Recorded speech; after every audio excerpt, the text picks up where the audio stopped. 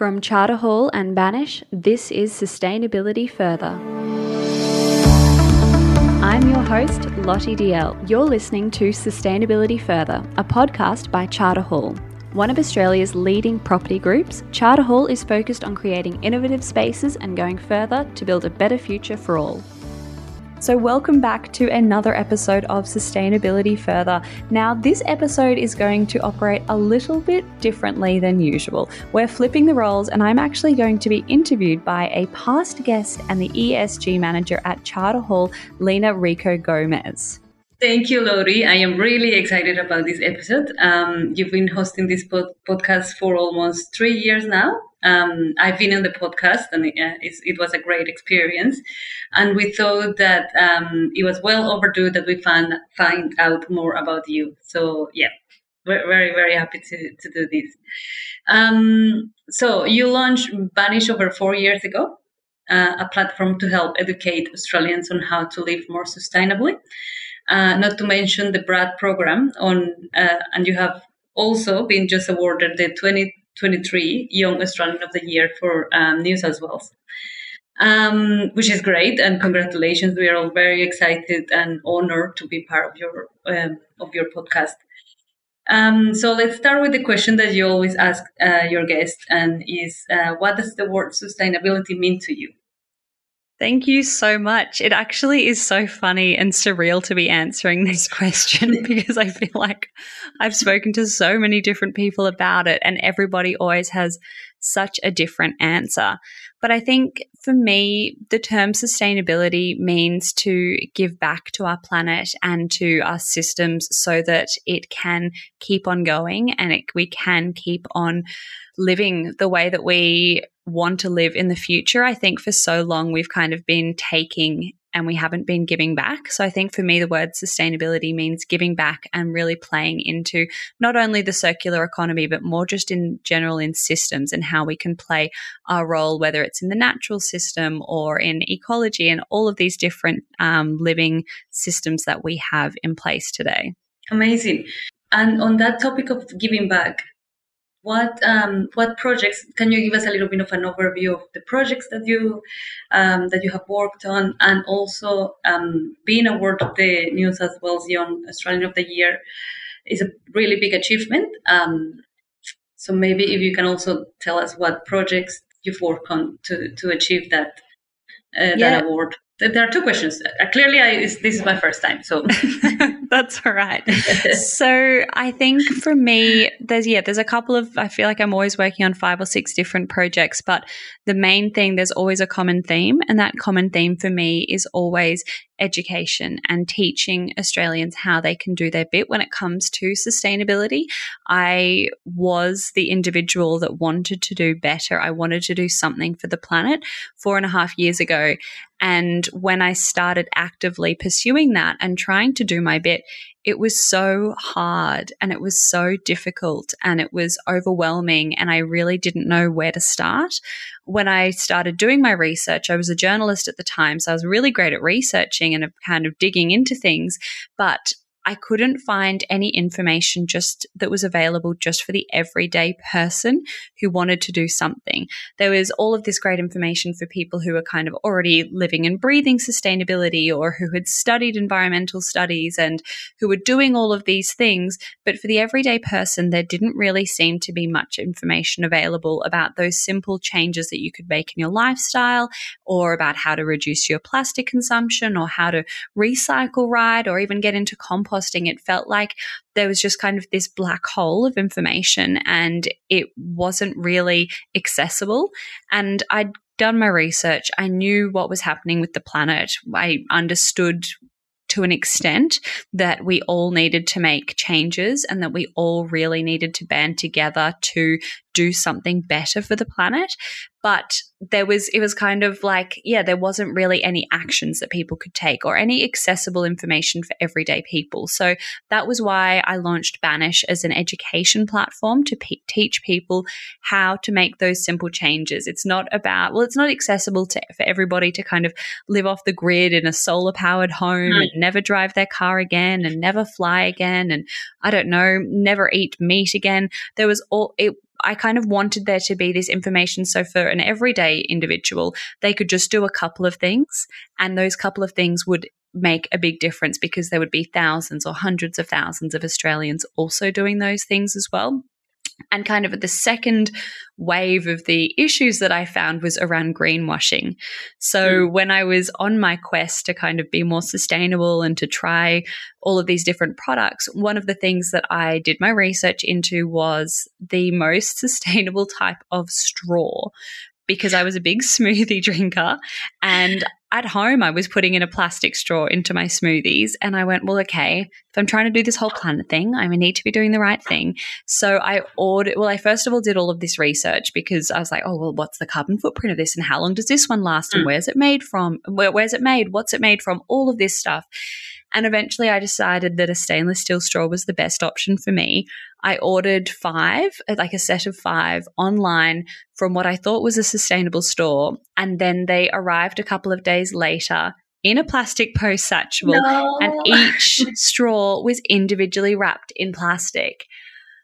And it was so heartbreaking. And I just went, oh my gosh, I've done all of this work, all of this research. I thought I was supporting a sustainable brand, and I was heartbroken. So instead of kind of lying in that despair and just crying myself to sleep at night, I went, well, there are actually sustainable stores in Australia and sustainable brands that are doing the right things, but they don't really have a way to market themselves to big audiences because they're so focused on their core message or what they're doing as like an individual brand. So I thought, well, why not join them together as a collective group, and then they can work together, so we can have the education side, which is like, okay, here's how you reduce your waste at home. And then we can actually give them a trusted, reliable brand, like a sustainable straw company that's actually doing the right thing. And then they can kind of work together in harmony. So that was kind of how I launched Banish 4.5 years ago. And then off the back of that, as kind of a second bit of a beast, there is the BRAD program. So that's the Banish Recycling and Disposal program that helps recycle hard to recycle items. So I'd always known that I wanted to give back to our audience and our community in some way, but I wasn't really sure how. I know a lot of different companies do things like they donate 1% for the planet, or they plant a tree for every order, or they do all of these amazing, great things. But I wanted something that would then again come back to that education of our community. So I thought, well, why not provide them with the opportunity to recycle these hard to recycle items like blister packs and beauty products and plastic toothbrushes, and then also incentivize them by giving them a $15 voucher to spend on sustainable purchases. So the thought process is kind of like, send us your plastic toothbrushes and your plastic toothpaste tubes, and then with that $15 voucher, you can buy a bamboo toothbrush and some toothpaste in a jar. So it's kind of encouraging that behavior change for people who probably weren't really that excited about recycling to start with, but needed a little bit of an extra nudge or a push. So that program has absolutely exploded.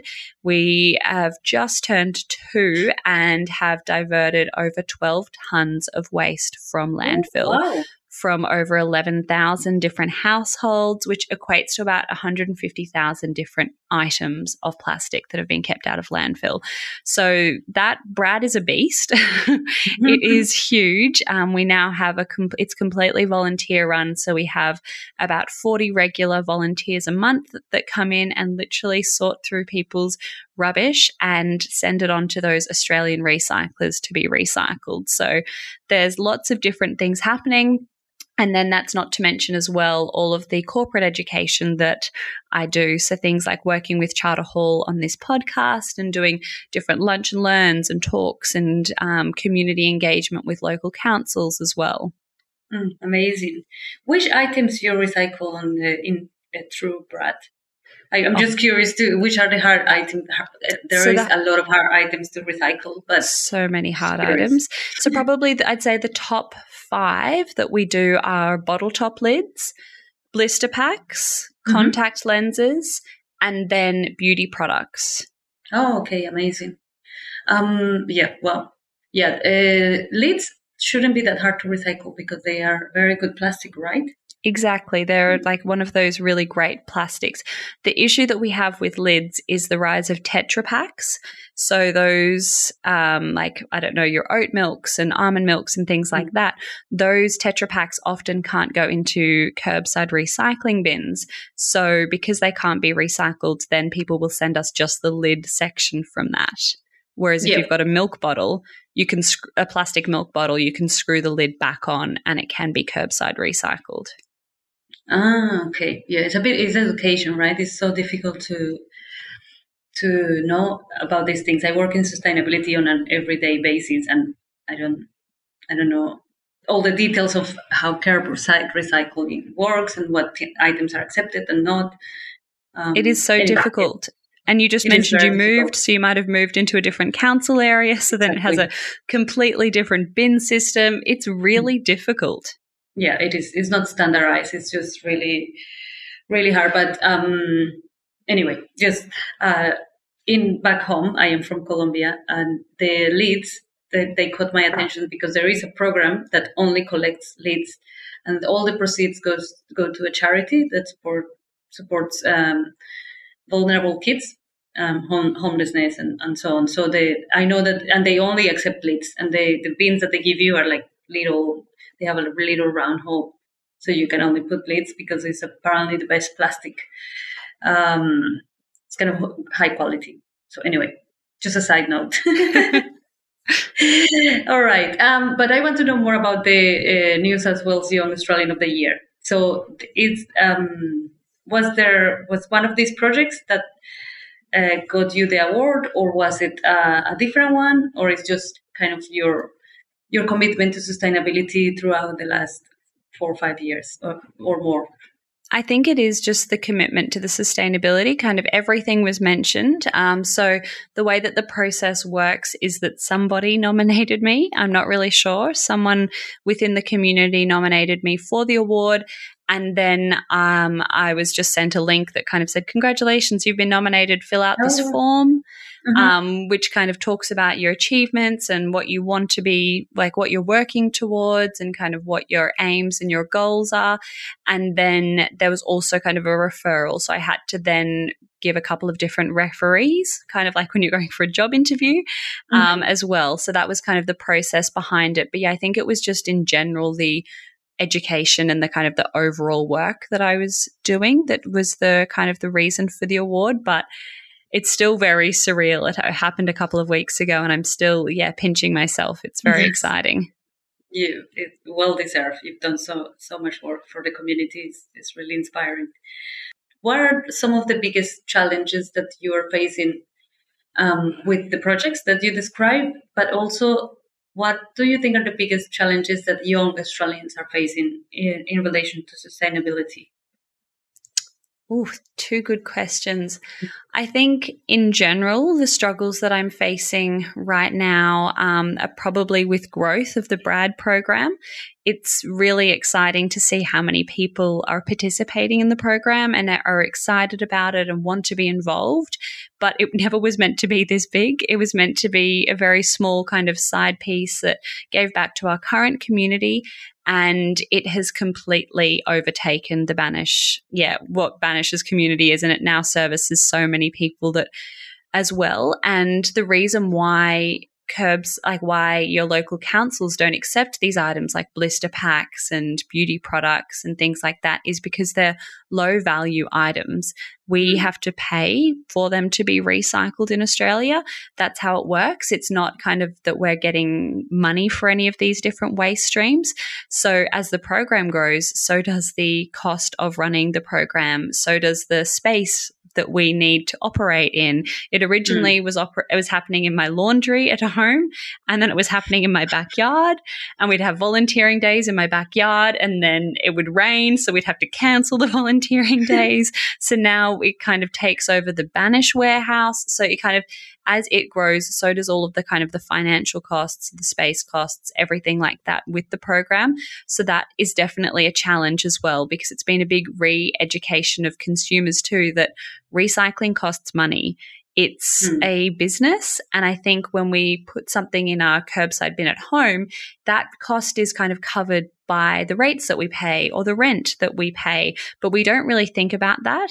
So then for people, when they're kind of going, hang on, I'm going to send you what I consider my rubbish and I have to pay for that to be recycled, it's a very different thing for people to think about and something that they haven't really had to consider in the past. So that's also an education for us, is kind of saying blister packs, for example, are really difficult to recycle. The amount of processing that goes into the separation of the aluminium from the plastic takes forever.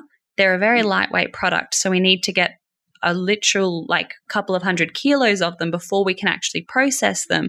So it's kind of one of those, that's definitely a challenge for us, is that re-education of people around how recycling works from a business perspective.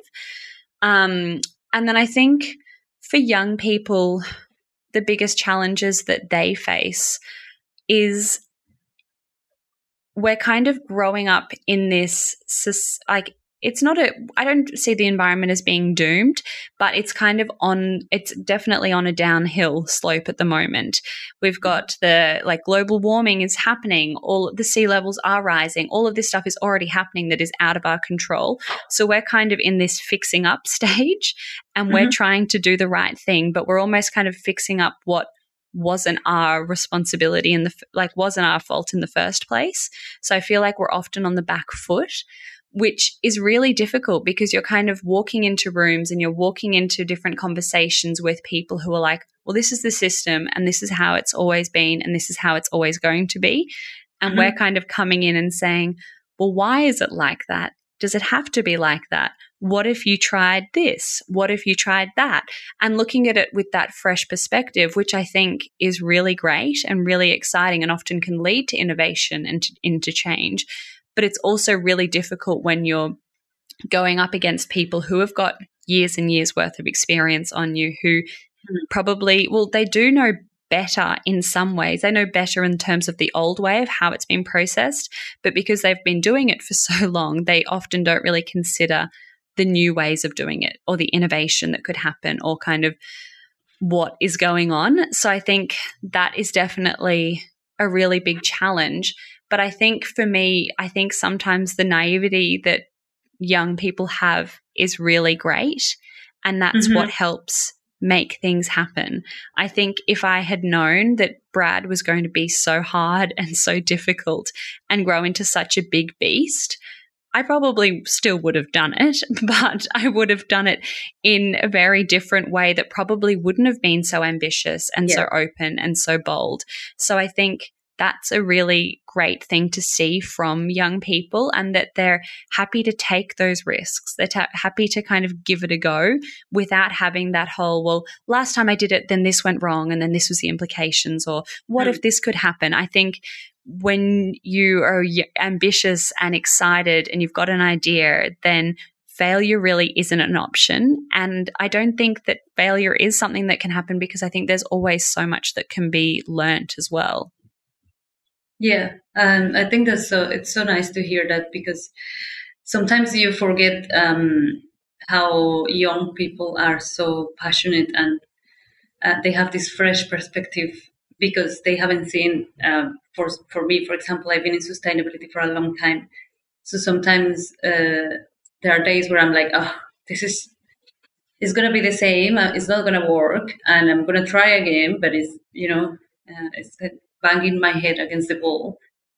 Whereas, and maybe because of that, you lose a bit of that passion. Whereas when 20 years ago, I would have just tried whatever and just do it bigger and bolder, and which is what you were doing.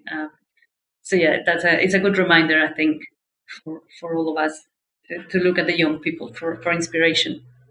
And in line with that, what advice do you think you can give to our listeners? Who can feel often like they are just one person pushing or changing or getting nowhere. You probably have felt this. Definitely. I think your journey. Yeah. I think I felt it a lot more at the start of my journey. I don't think I'm feeling it as much anymore, because I think after being and working in this industry for so long, I'm connected with people like yourself and people who are really making positive changes and big differences. So it probably doesn't feel as lonely now because I'm surrounded by those people. But I think when I was that person that felt like I was just one person pushing against the tide or pushing forwards, I think that you're not alone. There are so many people out there who are like you, who are also doing their bit. And I know that it can feel so disheartening when you kind of go down to your recycling bins if you live in an apartment building and all of your neighbors are getting it wrong. You can kind of feel like, well, why did I spend so long sorting this out and everybody else is just getting it, putting everything in the wrong bin. I think that it's really important for everybody to remember that you're not alone. There are other people out there that are pushing for change, and there is so much good news happening. There is so much innovation happening in Australia as well as overseas. I think we can often look to kind of other countries and say, look what they're doing in Sweden, or have you seen the latest news in Japan and this and that, and nothing's happening in Australia. There is some really exciting things happening in Australia. There are some really amazing people here that are championing recycling, that are creating, enzymes that eat plastic, that are, using stem cells to create different types of meat. Like, there are so many great things happening in Australia. So I think if you are feeling doomed and gloomy and like there's no point, continuing to fight for the planet, I think I would just simply do a Google search or have a look around Instagram or social media, because you will find those really great stories. But I think another really big piece of advice that somebody told me was focus on what you can control, not what you can't, because it's really easy to look at things like, I'm never going to be able to have solar panels on my roof because I'm a renter, or I'm so annoyed because, the buses in my area aren't electric. Those are things that you probably can't change that much. But what you can change is remembering your reusable coffee cup, or reducing your plastic consumption, or having a day without eating meat. So I would focus on those actionable things that you can do rather than those ones that you can't control. Yeah, that's great advice, I think. I agree. There are a lot of things, other things you can influence, and that's what we learn in sustainability. You can control some things, you can influence or try to influence a lot of decisions, and there are certain things you don't have control, and you need to let go of that. That builds resilience. Well, thank you so much, Lori. It has been amazing to talk to you again. Congratulations on your award. And I'm sure if young people need some inspiration, they can look up to you and your projects and get involved. So thank you very much for sharing your story and for having me as your host. Thank you very much. Thank you so much, Lena. It's actually been really fun to be in the, the guest seat. So thanks for having me. This conversation is part of Charter Hall and Banish's podcast series, Sustainability Further. This series has been designed to inspire Australians to be more environmentally responsible and to take climate action. Sustainability Further is produced by Banish. Charter Hall's purpose is to create better futures by bringing aspirations to life.